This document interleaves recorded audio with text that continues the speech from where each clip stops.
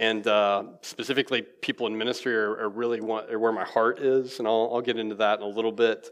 But I'm going to talk about counseling with missionaries / also known as member care.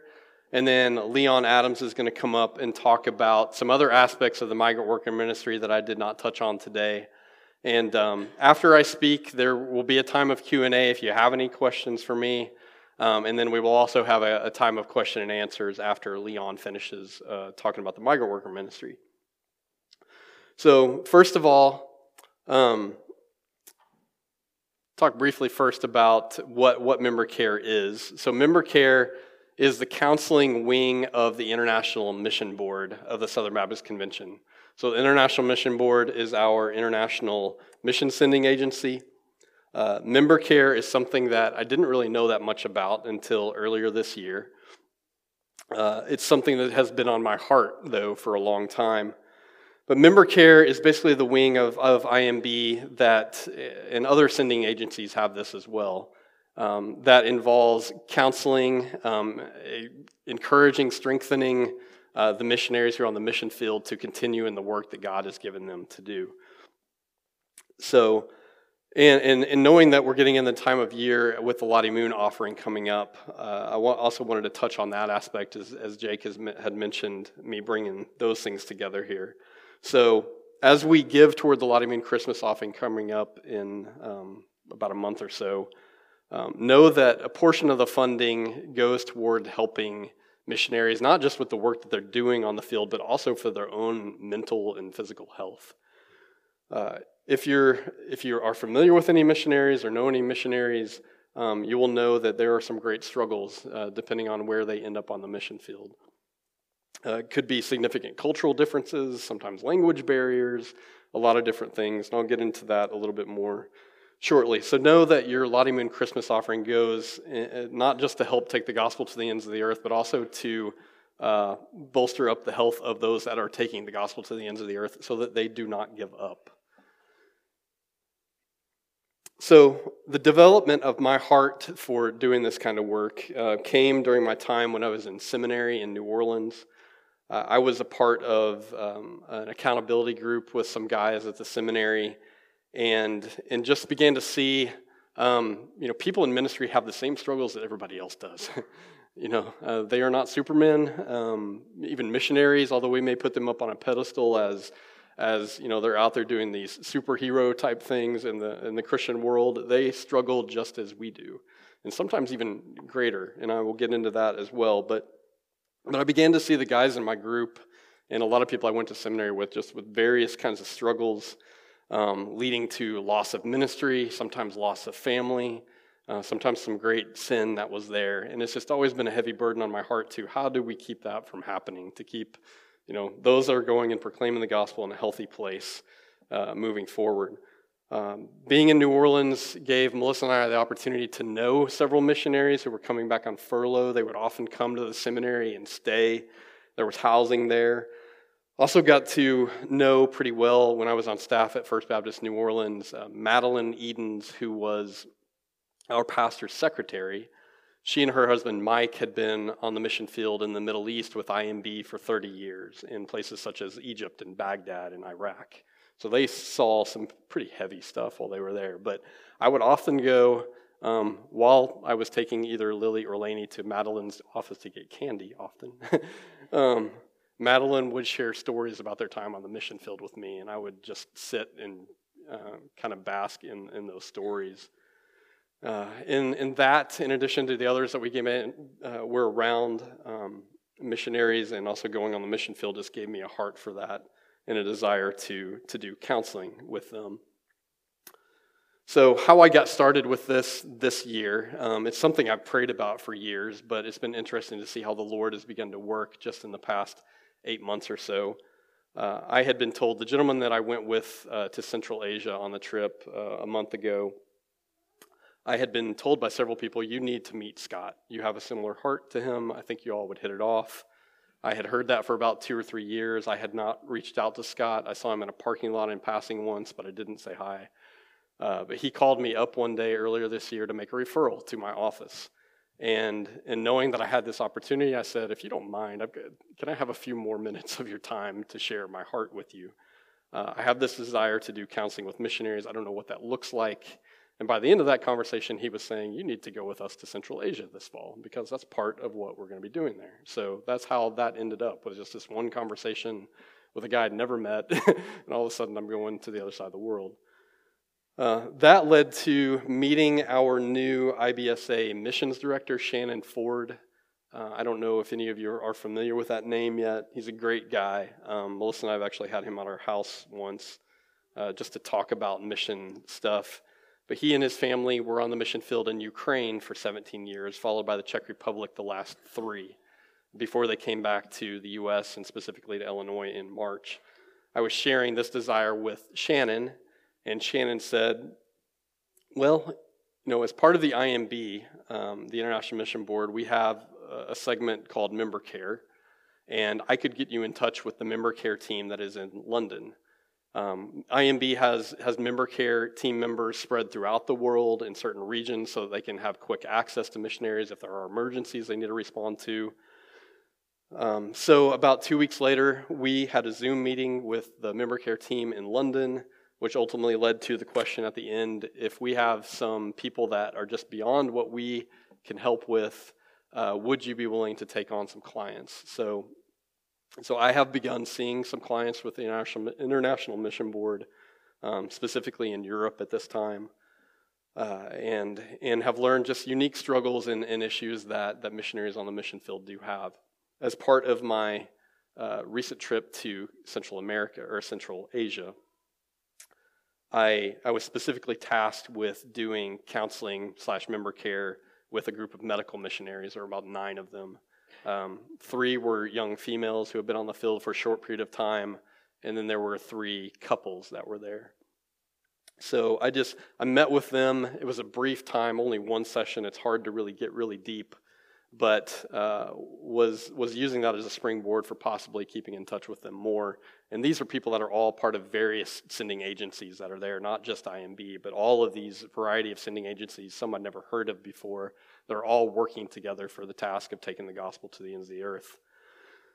And the scriptural basis I see for this, and honestly I see more or less as our main goal in going on short-term mission trips, is really to strengthen and encourage the missionaries who are on the mission field. I felt that was the key when we were going to Nicaragua with the Lees, who are, you fly from here to Managua, you take a little bitty Cessna plane to a village of Waspam, which is about the size of McLeansboro population-wise, and then you take a hollowed-out mahogany tree log 75 miles upriver to the village where the Lees live. And there are not many true believers there, so they feel very isolated and alone.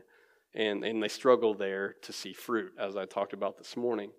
So our main task is really strengthening and encouraging the missionaries to continue in the faith. And I'm going to read a passage out of Acts chapter 14, which is where this comes from. And it's really the model for the pattern of missions in Scripture. So Luke writes, "But Jews came from Antioch and Iconium, and having persuaded the crowds, they stoned Paul and dragged him out of the city, supposing that he was dead. But when the disciples gathered around him, he rose up and entered the city, and on the next day he went on with Barnabas to Derbe. And when they had preached the gospel to that city and had made many disciples," so we get the pattern of the Great Commission here.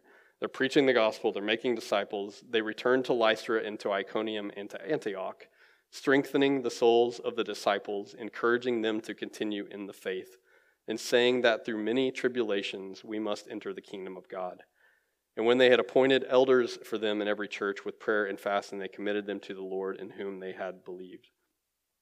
So that's where I've kind of gotten this heart for doing this, is mainly from that passage and the strengthening and encouraging part.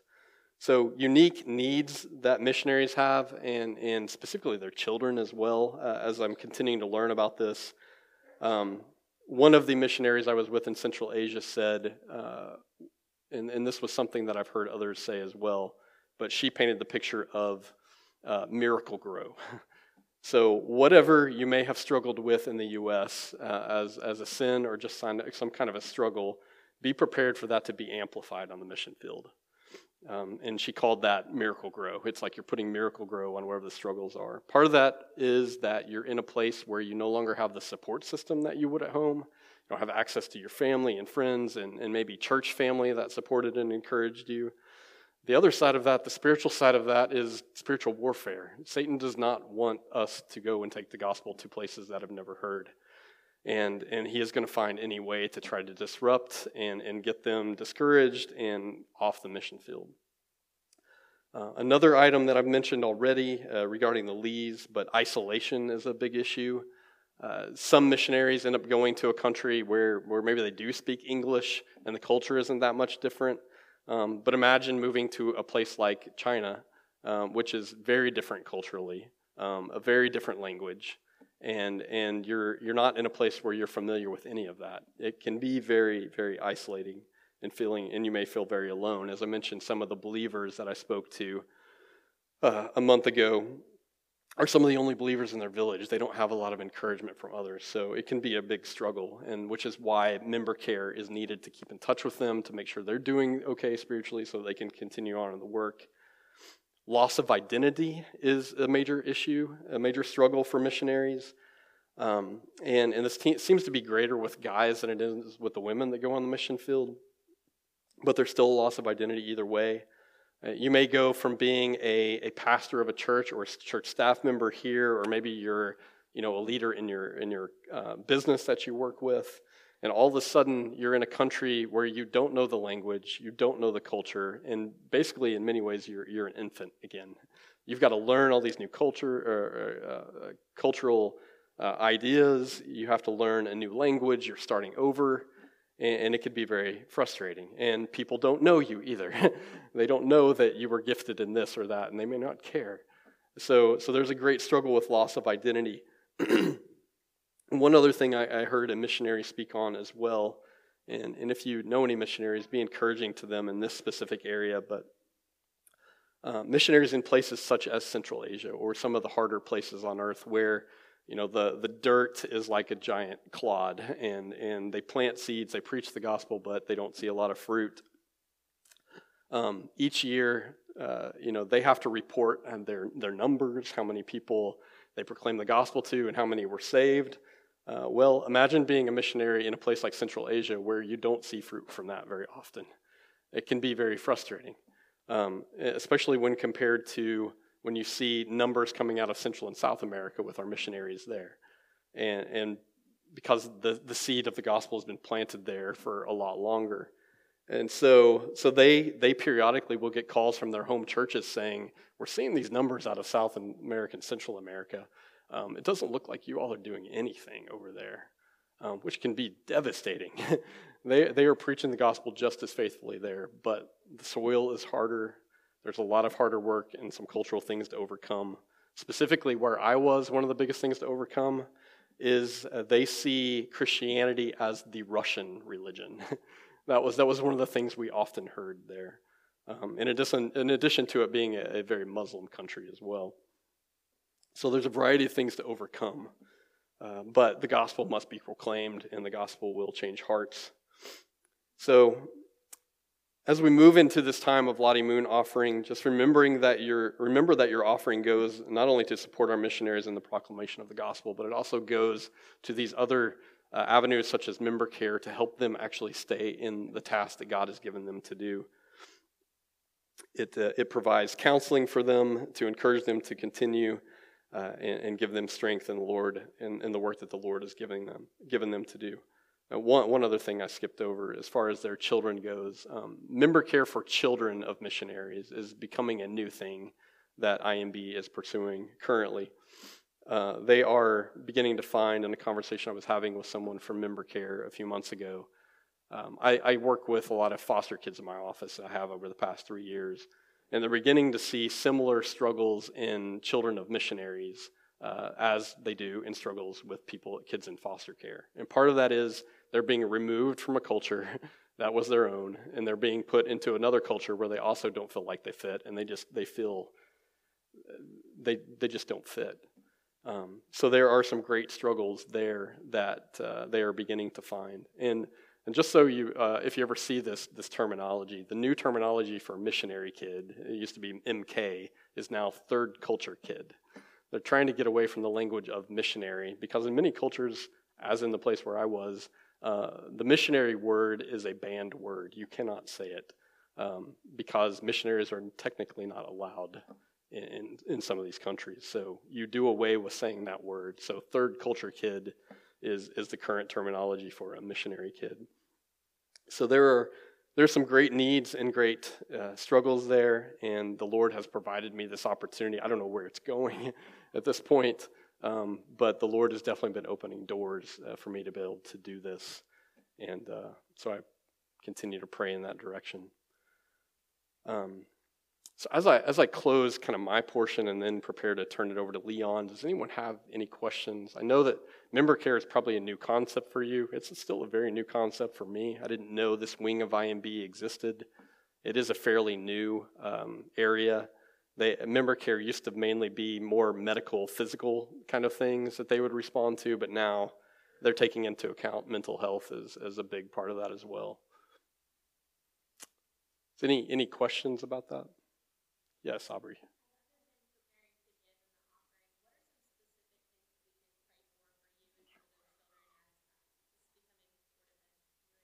Yeah. Yeah, that's a good question. Pray for, I guess just praying for opportunities for that to happen and for the people to be brought in by the Lord in order to do this work. I know they're looking for people to do that right now. I know that was one of the member care people in London had actually mentioned that to me. Do you work with kids? Yes, I do. I have not done specific member care with any children just yet, but praying for workers to do that. You know, kids are unique, and they are unique even in the fact of going on the mission field that they're there because their parents felt led to go there. They aren't necessarily going because they feel led to go. Although, parents, most missionaries that go on the field do take their children into account and try to see how is the Lord leading them as well. So continue to pray in those ways. Excuse me. Anyone else? Okay. One quick note before Leon comes up. In the most recent Illinois Baptist paper that just came out, I believe on Wednesday, or at least our copy came in the mail on Wednesday, there's an article in there about the migrant worker ministry. So if you have access to a paper copy, or I may have Lucas try to post the link for that on our 10 Mile Facebook page, you can click on that and read it. A good article kind of gives you another take on this and more of a point of view from Pastor Jonathan up at Starting Point as well, as he was interviewed for that article. But if you do have any other questions for me, feel free to grab me after, and then I will help Leon field questions about the migrant worker ministry if the need is there to do so. So with that said, I'm going to invite Leon to come up,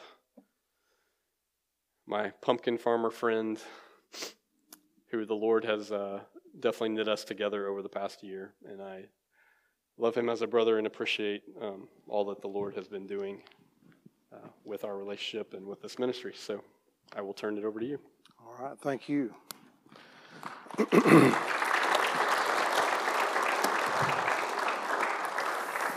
Thank you. I must say I consider it honor and privilege to be able to address you at 10 Mile tonight about this thing that the Lord has done, because that is absolutely what it is.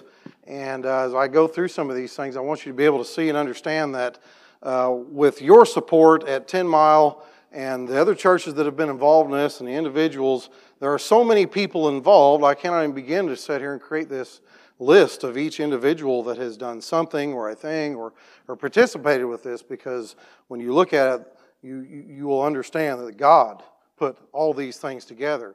And we struggled a little bit to come up with a name for this event. What do we call this thing? And Food and Field Ministry was kind of what we'd come up with here. It's been called Harvesting the Harvesters by the pastors from Chicago area. So we don't know where that's going to land, but that's what we've called it so far. And as I go to the next slide, as I look at God's Word and what He has to say about a lot of these things, I look at Colossians 9:10 here. I don't have it pulled up yet, but it says, "For this cause we also, since the day we heard it, not to cease to pray and make requests for you, that you may be filled with the knowledge of His will and in all spiritual wisdom and understanding, to walk worthily in the Lord unto all pleasing, bearing fruit in every good work and increasing the knowledge of God." What I'm trying to tell you is, trying to give you knowledge of what God has done here. I want you to understand that through much prayer, through much time and study and contacts, God has done a great thing with H2A workers in the Southern Illinois area. So go to the next slide. And it all revolves around pumpkins of all things. And my family had raised blueberries for a long time. We had a blueberry patch. People came and went, and it was a you-pick thing. And I grew up with that. That was a big part of my childhood. I worked with my grandfather, and we had 5 acres of blueberries, and all kinds of people, the Amish and Mennonites and locals, and everybody came and picked blueberries, and I loved it. I enjoyed my time with my grandfather out there learning to tend to the blueberries and prune them and fertilize them. And as he passed in 2007, the blueberries passed away with him. They had disease problems, and they kind of went away. And Andrew and I studied for a long time, what's another thing that we could grow, diversify the farm a little bit. And I kept coming back to the pumpkin thing because I knew the Fry family, the Fry Farms up in Keens, was doing pumpkins in pretty good volume. So I pursued them with it. And I said, would you be interested in letting me maybe take a hand at this, something I can diversify into? And they took the risk on me. They allowed me to come in. And as we started to dig into growing the crop and maintaining it and everything that was involved, next slide, there was a learning curve, was with anything. Agronomy, all kinds of stuff that would keep me up at night and stress me a little bit, and I've had to learn to give some of those things that are out of my control to God and say, here, you're going to have to take care of this because I don't know. I have no idea. And so maintaining this crop and spraying it and looking at the fruit that comes along has been a fascinating thing to me. But what I didn't think about early on, and a lot of it was that I was going to be getting about 40 or 50 H2A migrant workers at my farm. And if you're not familiar with what the government has for people to come into the United States, they have a visa program. There's H-1B visas for people that come in under medical type of visas to come here and work for a period of time. These gentlemen are here under the H-2A work visa program that allows them to come for a maximum of 10 months, and they are going to work in the agriculture sector of some sort. Majority of these men that work here spend a lot of their time picking watermelons, and they start for other farms in South Florida or the Fry families, all their farms down in South Florida, and they move north. They migrate through the United States and pick predominantly watermelons. They have done apples and peaches and blueberries and cantaloupe. But when it comes to watermelons and cantaloupe and pumpkins, this is the process. And we load them into a bus. We bring them back. If you want to go to the next couple slides, they go come out of the bus onto a conveyor, and they go to this washing machine, and they get tumbled and washed, and they go onto the belt conveyor, and then they sort them, and they put them in the big boxes that you see at Walmart or Aldi, which are some of our primary markets. All hand labor.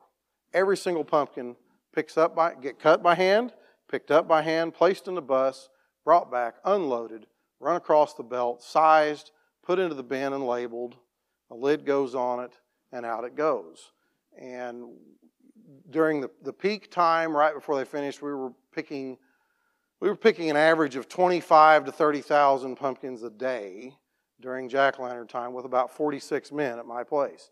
It is a lot of manual labor. Go to the next slide. And the thing that ultimately Andrew and I talked a lot about with these guys in my driveway every morning, because they're turning on their mariachi band music and they're setting up cardboard boxes and they're hooping and hollering and they're having a good time out there. And these guys are out here, and I'm sitting here not being able to really communicate with them very good, other than, the morning wave. And, God, me and the girls would go out there once in a while, and the older guys would be like, Buenos dias, niñas. They'd see the girls with me, and they would razz them a little bit, and whether it's a sense of humor that God has, I don't know. But when I go back to high school and I think about those years, the only class I failed in high school was Spanish. Fail, didn't cut the mustard, okay? And no habla español, I couldn't do it. So here I am, got all these guys, and it's a little awkward, okay? But we grin and we look, and I got Google Translate, modern technology. You got everything you ever needed right here. The Bible's here, Google Translate, whatever you want to check out. And that opened the door to a little bit of conversation. But in our own family's history, this is a picture of my Aunt Karen in Bolivia. She and her late husband were missionaries for the Gospel Missionary Union, which is now a part of Avant Ministries. And for 20 years on and off, her and her family did foreign mission work in Spanish-speaking cultures, and has for several years now in Phoenix, as they have semi-retired and working with Mexicans in the Phoenix area. And so this was this thing that growing up as a kid, my cousins would come and they could speak Spanish and we couldn't, and it was kind of awkward too, because sometimes they'd say some things and we're like, what are you talking about, or my cousins, they can speak two languages. This is cool. I don't understand how to do this. And so that was kind of my passion to learn that. But when you don't use it, if you're not going to use it every day, that's it. And so I let it be. And so here we have this new business starting, a new thing to grow, and I've got 50 guys in my driveway, and I'm like, I have the foreign mission field in my driveway. These people have came to me. They're here. They're right out there, and yet language barriers and all these things, it holds me up a little bit. So we knew that, and we just laid it down. We just let it be for a period of time. I had to figure some other things out, how to manage all these issues that we would have. And so that began the seed for what we see here today. Go to the next slide. I came here about 14 months ago. I was like, Lord, what am I doing here? What are you having of me and my family to be at 10 Mile? And I must give your pastor significant credit for the messages that he brings, your Sunday school teachers, because what I find here at 10 Mile Baptist Church is a church body of teachers and believers that are willing to know what's in God's Word. You seek God's Word and you teach God's Word. And I hear that in the classes and the people that I visit with here, and that is at the forefront of what you're trying to accomplish as a church body. And as Andrea and I sat in here and we started to listen to your sermons from 1st and 2nd Samuel, I guess it may not have been for any of you, but it sure was for me, because I could sit here and listen to everything that I needed to hear, having went through a difficult time in my own life. And so as I sit here and I start to absorb these things, opportunities come and discussions are happening. We get to know people in our Sunday school class, and as Jared told you this morning, as we joined the Facebook group, he says, hey, we're going to this Starting Point Church in Chicago. Okay, this is the front of the church up in Starting Point in Chicago, in Belmont, Cragen area. And go to the next slide. Jared put these pictures on Facebook last fall about going up there. And here sits all these pumpkins. And I'm looking at this and I'm thinking, well, that's interesting. Where did those come from? Because little did you know, at that time I had made a lot of good friends and contacts with the IBSA disaster relief crew. I had several good friends of mine in the Mount Vernon area and other parts of Southern Illinois that were working with the food distribution, disaster relief, all because of COVID. COVID changed so many things, did it not? Would you agree it changed the way we think, the way we function, who we are as people, who we are as Christian believers? And so there was the warehouse in Mount Vernon, and they had pallets. They had tons of them. We don't know what to do. They got all this food. It comes in. During COVID, they were handing out 1,200 food boxes a week out of of these warehouses, and they had all these kinds of food products, and they had all these pallets, and I said, I can use the pallets. And they said, we want to take pumpkins to kids. Can you get us pumpkins to give to these kids in the fall? I said, I'll get you all you want. We got number 2 quality. You can take them. We'll let pallets be our currency. So pallets worth $5-7, and you give me 400 or 500 of those, and that'll pay for these guys to pick them. And then you take them and you scatter them to churches all over the state. And they did. And it was a huge hit. And so he's showing me this up here, and I'm like, what is going on here? Is this one of these places? And that these are getting to go, and I was set back by it a little bit. And go to the next slide. So we just kind of let it be for a little while longer. And he later comes to me, and Jared says, hey, we're going to do another food distribution up here. Can you help us with some of that? I said, yeah. So I'm thinking, I got semis, they got trailers. Let's go big with this. That's what I tend to do sometimes. We'll go big, go all the way. So we go up here to the food distribution house, and we get 20-some pallets of food of numerous, anything you can think of. We grab a candy bar, and we're cruising through this place and eating expired candy bars and looking at all the food that they got up in here. And we throw 22 pallets of stuff on a 22-foot reefer trailer, and we hook it to the semi, and off we go to Chicago. And it was kind of a stupid idea in some cases, because if you've ever drove around up in there, all the roads are about like this aisle right here. And if it hadn't been for Michael and the boys with me, I don't know if I'd have made it or not. But we got this truck in their little bitty lot through the suburbs of Chicago. And on a Sunday morning, we gave away over 400 turkeys. We gave out food to hundreds of people, countless families. I have no idea. And I really was questioning, Lord, why did I bring all this stuff? Because are we really going to be able to get rid of it? And we did. It all disappeared. By 1 o'clock in the afternoon, it was gone. But at our time while visiting with this pastor, he approaches me about, can we come to Southern Illinois? And can we do a migrant ministry with your people there? And I had a lump in my throat about it. I'm like, well, maybe this is what we're supposed to be doing. And I drove all the way home really struggling with it a lot, because it was kind of like when you play sports, and the coach grabs you by the shirt and he's pulling you and he's wanting you to go in to play, and he says, come on. And all the way home driving that truck, that's all I could feel was the Lord saying, come on, boy, this is what you need to be doing. So, next slide. God is, 2 Corinthians 9:8, and God is able to make all grace abound unto you, that ye having always all sufficiency in everything, and may abound unto you in every good work. He will give you what you need, and He will provide for you all these components. Next slide. He sent me the support that I needed, because at that time I'm just driving home thinking, how do I got one guy, Pastor Jonathan, he can speak Spanish and that's it. How do we talk to 40, 100 or more individuals? And how does this even come together? So as I discussed it, as I prayed about it, as I shared it with family, friends, our Sunday school group, church and individual after church came to me and said, we want to help.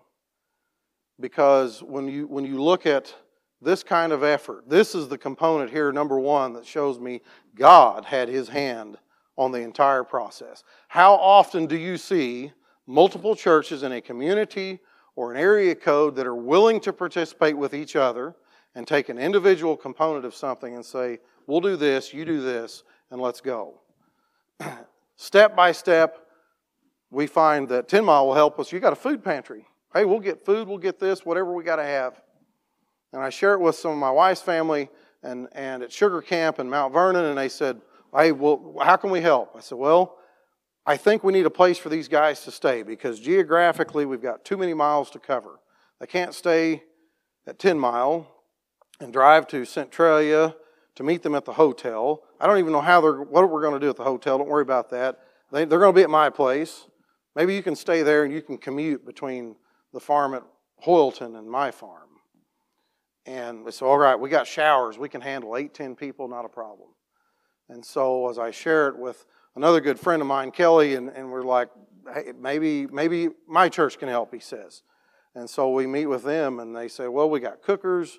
We'll support you in whatever you need. And Maybe we got gifts we can give them. I said, okay, that would work good. We'll come up with a list of gifts that they can give. And Jonathan says, I'm going to try to get as many people as I can come, 6, 8, 10, whatever it takes that can speak Spanish. And step by step, we get each component. IBSA loans me that trailer to store food in. They get us a shower house with laundry. These were things that the migrant men needed. They needed the ability to come in at night at this hotel, not wait on somebody to take a shower, do a little laundry, and get this home-cooked meal, because we learned that the meal spoke to them. They're gone from home. These guys are out 8, 10 months out of the year. They're doing hard manual labor. A lot of times, they would eat their meals sitting on a pumpkin in the field or sitting in the bus. No table, nothing special. A lot of times, no fork or knife, just a burrito or whatever it was that they got. And that's how they lived their day-to-day life. Next one. So Pastor Jonathan, being the component that we couldn't add. Okay, I can't speak Spanish. I couldn't do it. And he starts reaching out to his brothers in Christ and says, can you guys come down here and help me? So he gets Pastor Tony from Effingham and Pastor Renee and Pastor Ricky. And they come down to be able to speak to us. So component by component, God puts together. I didn't know those guys. Jared didn't know those people. Barely knew Jonathan. You may not have known the individuals at Emmanuel or Sugar Camp, but one by one, they start to come together. Go ahead. But, as they say, sometimes the devil's in the details. And when you try to do something for the Lord, I assure you that He is going to get His foot in the mix or throw a spoke in the wheel on occasion. And Revelations 12:12 says that woe on the earth and the sea, because the devil has gone down unto you, having great wrath, knowing that he has but a short time. Now that's the key word in that scripture. I want you to understand. He knows that he has a short amount of time, because he's going to get whipped. It's going to happen. But he still can get a hold of you and torment you a little bit. And next slide. There was nothing always easy about everything that went on at our place through this fall, through this summer. And it started basically as I got into planting season, and it was time to plant the pumpkins about June, and it was dry, and it was terrible dry. And I'd never planted the pumpkins in that kind of a dry environment. And there wasn't much rain in the forecast, and I'm looking at the cost, and I'm looking at, am I getting these too deep? Are they too shallow? They're very fickle. And I finally planted 80, 100 acres of them, and I want to quit. I'm like, no, I'm going to wait till it rains. We'll be fine. I'll come back and do it later. And then finally I'm like, okay, wait a minute, time out. If I'm supposed to be doing this, Lord, is this what you want me to do? Do you want me to keep planting? And He just says, come on. He grabs you by the shirt and says, come on. And so we did. We kept planting. We planted them all. And there was about a 2 or 3/10 chance of rain that weekend. That's all we had. That was all they were calling for. And I said, well, they're in the ground, Lord. It's up to you. I planted a seed. I can't do anything else because I can't make it rain. It rained 2 3/4 inches that weekend. And I got the most perfect stand of pumpkins, because if I didn't have pumpkins, there wasn't nothing for these guys to come down here and do. So we went on, and we had our struggles and our hitches once in a while. And about a week before the men got here, as I started to kind of feel things boil and rumble in the stomach a little bit, this is coming together. He's put these things in place. And about a week out, I get a phone call one night from one of my hands, and he says, buddy, your truck's on fire, and I don't have a clue why. So we rush home, leave the combines, and we blister at home as fast as we can get there. And for some unknown reason, because it can, I had a truck catch on fire and burn to the ground that evening. And as I went home that night and Andrew talked about it, we said, this is spiritual warfare at this point. Because he wants me distracted. He wants me hurt. He wants me out of the game. He wants me to pull it to myself and believe that it's on me and trip me up in all of this the best that he could. And he kept coming. And the Monday that the men got here, my wife and my daughter had went to a doctor visit, and she says, well, We went and had Maylee checked out, and we kind of knew maybe she had a little bit of a curve in her spine, a little bit as she was growing, but we didn't really know what that was about. And the doctor says, well, your daughter's got scoliosis, and you're going to have to look at some treatment. You're going to have to study about what to do with your daughter. We don't really necessarily have an answer right now. And so I get this phone call while we're getting started. And the men are here, and they're visiting with the migrants, and I got all these things going on, and I'm like, well, I know the greatest physician, and he's going to take care of that too, because he's taking care of everything else. Next slide. So, as I look at what Paul wrote in the book of Romans, then I became even more convinced. He says, for I am persuaded that neither death, nor life, nor angels, nor principalities, nor things present, things to come, nor powers, nor height, nor depth, nor any other creature shall be able to separate us from the love of God which is in Christ Jesus our Lord. Devil can't win. He doesn't get to win. And he can't separate us from the love of Christ. And when we give it to Him, one of the most difficult things sometimes that there is to do, we start to see the miracles happen. Next slide. So here's the boys. They came down from Chicago. They showed up at the farm. They'd never been to a farm. They didn't have a clue. Everything was brand new to them. They're just like, whoa. Kind of like I am when I go to the big city. I'm just looking around. Pastor Jonathan there and Ricky and Renee, and they come down and they're so excited. They had a great trip just to visit as pastors. He said that was as much of a mission trip as anything, because those men got to share with each other about being pastors and working in the Hispanic community. And they came down and, next slide, got to tour around the farm and then meet with the guys a little bit. And they all admitted, even for them, it was a little awkward at first. You know, who are these people?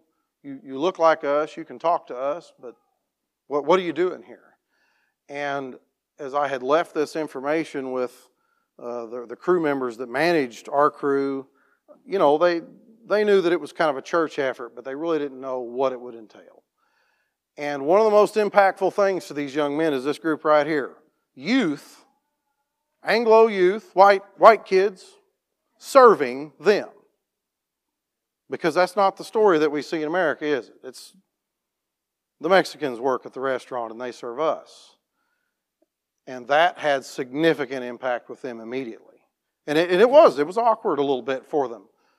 But this picture spoke to me a lot about how this effort began the process to soften them and get their hearts and their minds to be willing to listen to what the pastors had to say. Go to the next slide. We had music. Pastor Tony Munoz he was the bald-headed guy there. He's the musician, and he came down and he said, I didn't even know what we were doing down here, but I'd been to Centralia before with other mission work. And I thought, I'm just going to go. We're going to go check it out. And when he got there and he seen the young men and the effort, he's like, okay, you have my attention. And these young men came in, and they got a chance to have a meal at a table. Just at a table, because they have a lunch lady that travels with them, and she fixes them 3 meals a day. They're going to grab breakfast on the way to get in the bus, and they're going to eat breakfast in the bus because they're at my house at 7 o'clock. They're going to go to the field, and they're going to start picking, and they got a snack with them maybe in a backpack, and they got water that they provided with. But then lunch comes, and she comes in a cooler. She's throwing out plates and burritos and whatever else they got every day. They're going to eat in the field. And when they get back to the hotel, they're going to get their food. They're going to go to their hotel room. And there's 2 or 3 guys in there, and they might have a table. They might sit on a bed. But to have a table to sit down at was a huge thing. And we thought about this as we pursued the Centralia Baptist Church, because the first thing that they said was, yeah, we've noticed these guys over here for 4 or 5 years. We've been praying to do something with them, but we knew we couldn't speak to them. We've prayed for this for 4 or 5 years.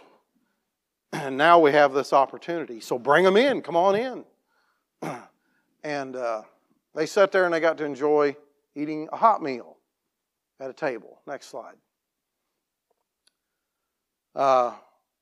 Pastor Jonathan brought a sermon. Pastor Renee did. And Pastor Ricky visited with them. And we didn't know what they were saying. We didn't have any idea. We just had to trust that this is what the Lord will want, and they're having conversations. So your 10-mile group and your youth, I applaud you. You did wonderful. You worked, you served, you did it happily, and that was super impactful to all those young men.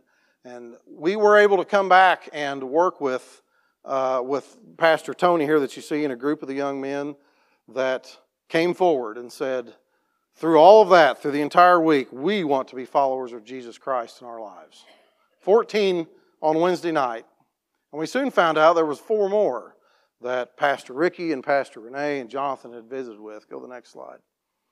Those are the men that came forward that night, and as they took the gifts that Emmanuel Church had purchased for them. They had gloves and earbuds and sunglasses and cups and just snacks and all kinds of things. All that had been kind of handed out, and these guys come up and they said, we've prayed about what you told us, and we want to follow Jesus Christ with our decision. And within those young men, I want to tell you a handful of stories about some of those guys before I finish. Pastor Ricky was the younger pastor there, and he just has that gift to be able to sit down and share the love of Christ with you while you eat dinner and while you visit one-on-one. And he sat down with a young man, I didn't catch his name, but he says, I have prayed that I would learn more about God while I was in America. I wanted to know more about God while I am here and who He is. And then you're here. Now you're here to share that with me. He got saved. Another young man, didn't catch his name. You got to think about this. You're gone for 8 months. A lot of things happen. Well, his first daughter was born while he was here. And he was ecstatic because she's healthy. She's good. God is good. And he was ecstatic about his new daughter and showing everybody pictures and excited to go home within the next couple of weeks. Through discussions with some of them, some of these young men shared their stories and struggles of racism. That as they travel throughout the United States and stay at these various hotels and places that they get hollered at a lot. They don't always know what everybody's telling them, but you can imagine. Centralia is kind of a tough town, and they get hollered at a lot as they stand outside the hotel and visit and run down to the restaurant, get a snack or something. South Georgia was no different, and they didn't quite understand that. And Illinois really wasn't their first choice and favorite place to go to. And the homesickness, because they're at the end of their tour. They're homesick. They want to go home. They've missed things. Where's my kids?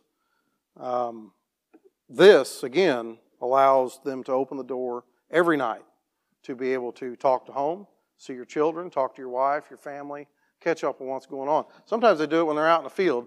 They're like hanging around their neck or whatever, and it's here, and they're throwing pumpkins and visiting with kids and listening to their mariachi music and happy. Because they said, you have to learn how to separate a little bit of this. Because when you're in the shed and they're in the packing shed, the forklifts are running everywhere and there's people and pallets. So you get your foot smashed, break your ankle, get hurt. You have to leave home at the hotel sometimes. You have to learn to leave it there and let it be. And right off the bat, the young man in the middle there on the right, he come to Pastor Jonathan the first night and he says, are you a preacher? He says, well, yes. Yeah, I am. What's up, buddy? And the tears just started to roll down his face. And he says, I don't know what to do. He said, I just got a call from my wife not too long ago that our village was being attacked in Mexico. A lot of times these guys, the people live in these larger cul-de-sac type suburbs, and there just may be a grouping of houses, 20, 30 homes. It may be gated, it may not. One of the words that I've used a lot more is trying to understand the term abstract poverty, meaning that it is the lowest form of poverty. And so some of these little cul-de-sac places that these guys live in are pretty poor. Some people just have a little shack. Some of them have a 2-room home. There might be a nice home in here too. But within these communities, families and friends all gather and they're there to protect each other. But in this guy's community, they were attacked. Whether it was cartel, I don't know. He didn't know either. But he says, They've come into my house. They've burnt my father's home. They've burnt other homes. They're shooting people. They've got the entire road blocked off. And internet is the only way that we can communicate. And he's just bawling his eyes out to Pastor Jonathan. He says, I don't know what to do. I can't talk to anyone. I don't know where my brothers are. I don't know where my wife and children are. We have no communication. I can't talk to anyone. And last I knew, they burnt my parents' home and part of mine. And so Jonathan's like, well, we're going to pray about this right now. So they sat down in the back of the room, and I watched them for quite a while, and they sat back there and they prayed for a long time. And so the guy gets up and goes back to his hotel, and Jonathan's just gut-wrenched. He's like, what else do you do? And so when I again tell you how God orchestrates things, these two brothers up here, they were working at the Rommelman Brothers operation in Hoyleton. They weren't working at my place. So we didn't really know them, and we really didn't have plans to go up there because our schedules get chaotic, and how many trucks does my place have coming in? How many trucks do they have, and who's working longer? We didn't have a schedule plan. But that was a slow week for shipments, and I called Mr. Rommelman, and I said, hey, could they come up here for a little bit, these pastors? He says, yeah, it'll be fine. And it turns out Wednesday was the day. They had a half day's worth of work. So Pastor Jonathan and the other pastors drove up there and found the farm, and they pulled in there. And Jonathan says, I'd no more opened the door and stepped out, and here he comes running. And he comes running to me, he gives me a hug, and he says, they got out. They're safe. They're alive. My wife and children are alive. My brothers are alive. And I can communicate with them. And Pastor Jonathan grabs me, he says, don't you understand? God hears our prayers. He hears us and He answers our prayers. Those are the two young men right there. They got saved and they got baptized because they wanted to give their life to the Christ who hears their prayers. They wanted more of that. And I think of a passage in Mark chapter 5 about Christ when He come through the little town, and there was the man that was demon-possessed. And he says, he asks the man, who are you? And he says, I am legions, for we are many. And he begged Christ to just turn him loose into the herd of pigs. And so Christ healed the man, and the man was ecstatic, of course. And the man come to the realization of what Christ had done. And he says, I will follow you. I want to go with you. And Christ says, no, I want you to go back home. And I want you to tell others who I am and what I have done for you. And that was the message for those young men. Go home and tell your families about who Christ is and what He's done for you. Share that with your families at home. And it is our sincerest hope that through Pastor Tony and through the information that they have given us, that these young men can find churches. Because they're there. They're in Mexico. There's Baptist churches there. One of the young men that got Pablo, he got baptized. He says, my wife and kids were baptized a year ago and I didn't do it.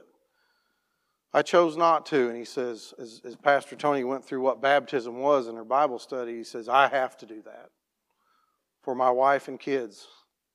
This is what the Lord is asking me to do, and I'll do it. And he obeyed. Out of the 18, there were 3. Some of the young men struggled a little bit. They come from the Catholic background. They didn't really understand the full components of baptism and what it meant. Some of them were sprinkled, and they had those discussions and concerns. But a team of young men from Chicago were able to speak to a team of young men from Mexico. And there was salvation, and God had His hand in every ounce of it. So when I look at my own life and I look at our farm and I see what God has done there, I give Him the praise and the glory for every bit of it, because there were so many hands and so many individuals involved. I can only say that this is something He has done. And we hope to continue. We hope to see more. I thank you for your prayers and support and the effort that you have put into this, and Brother Jared and all of our class and everyone here that has participated. I thank you.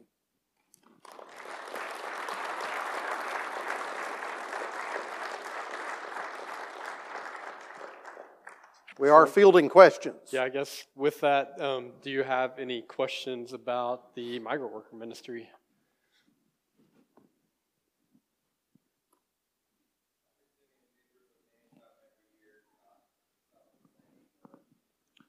There are changes. You can apply for an H-2A work visa when you're 17.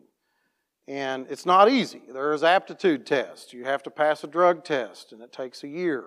Once you turn 18, then you've passed all these benchmarks, and you've probably slipped a few $1,000s under the table to someone within the system down there, then you have the opportunity to come to America. And some of them come and go. Majority of them are 18 to 25 years old. Yes. No, this group has been at our place for 4 years. This was our 4th year, and they've been coming to Southern Illinois to pick for the Rommelman farm and my farm for 5-6 years now. One of the struggles that I thought we would have that we didn't was, would the owners of Hernandez Harvesting, they're the guys that deal with the paperwork, they have the buses, they bring the boys around and they do the work as they travel. I was a little bit afraid that the older gentleman that owned the business, Joel Hernandez, who didn't speak very good English either, he's an American citizen, they live in Florida, in Fort Meade, and that maybe he would be a little bit resistant. And his son and I had struck up a good friendship over the past few years of them coming, and he didn't have a problem with it, but we didn't know about his dad. And Pastor Tony got to visit with him quite a bit. And when Tony told him, he said, there's been 14 young men come to know Christ through this. And he turns and he looks at him. He says, are you serious? He says, yeah. Yeah. He says, well, I'm surprised because I have accounted a lot of these young men as basically hoodlums, young men of questionable character and coming up in difficult environments in Mexico to come here to work and not really accounting for any spiritual things, was his words. And it softened him. I could see it, that he was then willing to say, yeah. One of the young men that drove a bus for us, he says, we needed this. We absolutely needed it.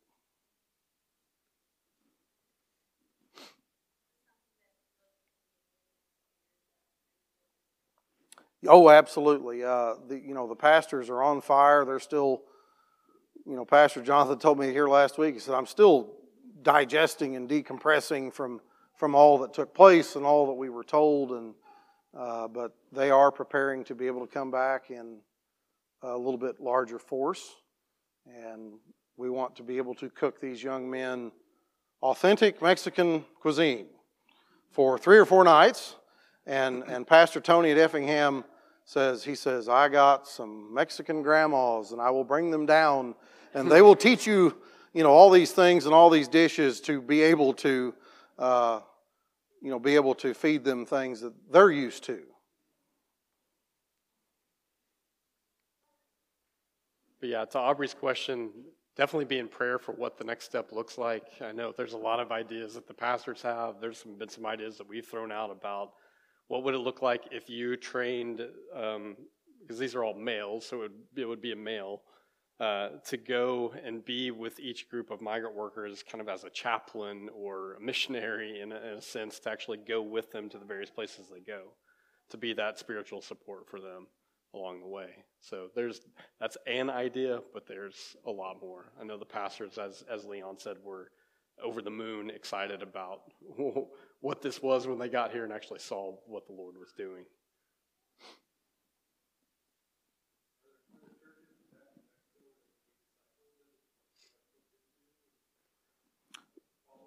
Yeah, there are some, and I think you had a contact with the IMB that could maybe help with some placement, but the pastors have these boys' phone numbers and their information, and you just have to turn it over to them. They're the ones that have to follow through with helping these guys. Yeah, Pastor Tony from Effingham, also, he went to seminary. In addition to going to New Orleans Baptist Theological Seminary, he, after Katrina, went to Southwestern in Dallas-Fort Worth. And he has lots of connections there, as well as in Mexico. So yes, we hope and pray that they will be connected with the church and be discipled there. But that's one of those trusting in God that will work kind of thing. So on our end, it's kind of out of our hands from here.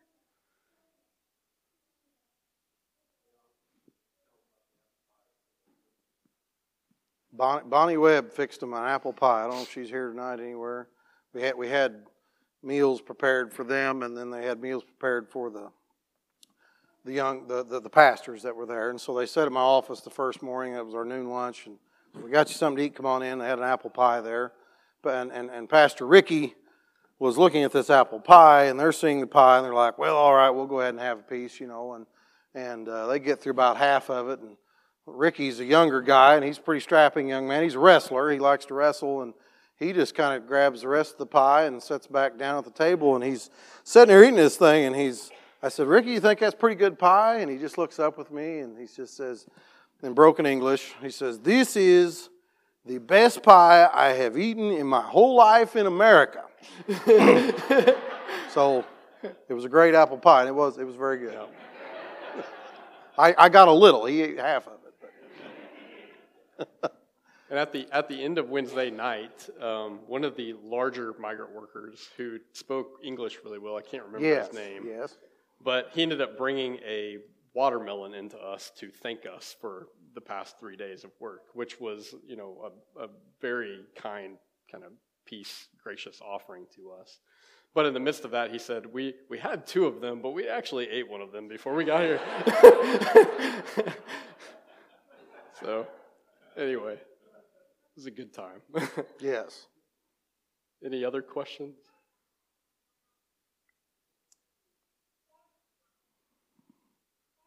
Well, you may not know them. Do pray for them because, when you're gone for that much time from home, you go home to issues. You got things to take care of. And getting across the border, we learned, was one of their biggest struggles on the journey home because in the border, and these young men come through, we not only have a lot of people coming to the border to get into the United States, but you also got a lot of cartel and thugs and people that just want to rob you because they think you'll have piles of cash in your bags. And they've had to learn how to travel pretty light. They don't get paid in cash. They're able to do electronic transitions to get their money back home. That's one of the requirements because you're not going to walk across the border with thousands of dollars in your backpack. That's not a smart move. But once they get to the border, then they're able to find their way home on their own. And it is a blessing for them to be able to come here to work because one of the young men told me, he says, "What I make in one day in Mexico, I can make in 1 hour in the United States." And it's about a 20-to-1 ratio. The peso is worth very little.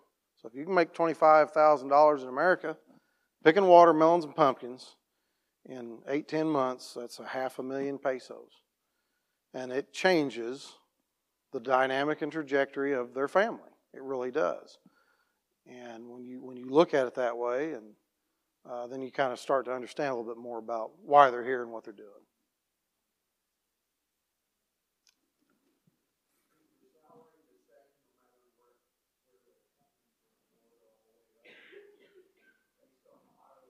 Yeah. USDA sets a lot of that, and it's within so many dollars an hour.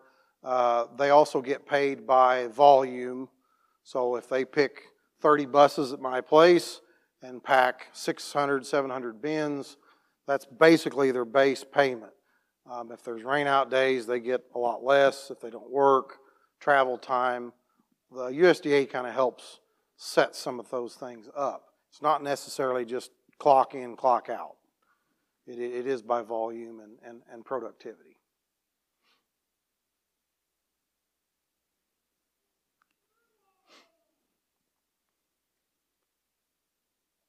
Any final questions before we close it out in prayer tonight?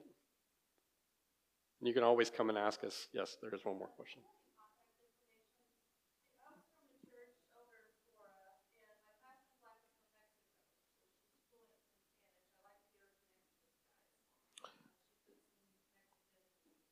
We are familiar with that group out of Red Brush, correct? No? Strong Tower. Okay, yep. Okay. That Pastor Tony Munoz there, he was not very familiar with that group, but I'm sure we can put something together for that, yes. That'd be great. But if anyone has any follow-up questions I don't want to ask here in front of everybody, feel free to come up and ask when we're done. Yeah. We'll be here. So, but let me close this out in prayer, and you all will be dismissed. Father God, thank you for your work in this ministry, how it's been so obvious that you were bringing all the pieces together, and that you receive all the honor and glory for what you have done. I pray for these men as they are back in Mexico now to be able to get plugged into churches, to be able to be discipled and become healthy, productive followers of you. And as they lead their families, I pray that you would bless them and guide them. Protect them from the enemy, as he will no doubt attempt to discourage them from what they experienced with you here. And pray for guidance for this ministry in the future and where you're leading, and just all the opportunities that are there before us. I pray that you would guide our steps, and may we honor you in that. Father, we love you. We praise you. Thank you for all that you are doing and all that you've done. And we ask all this in Jesus' name. Amen.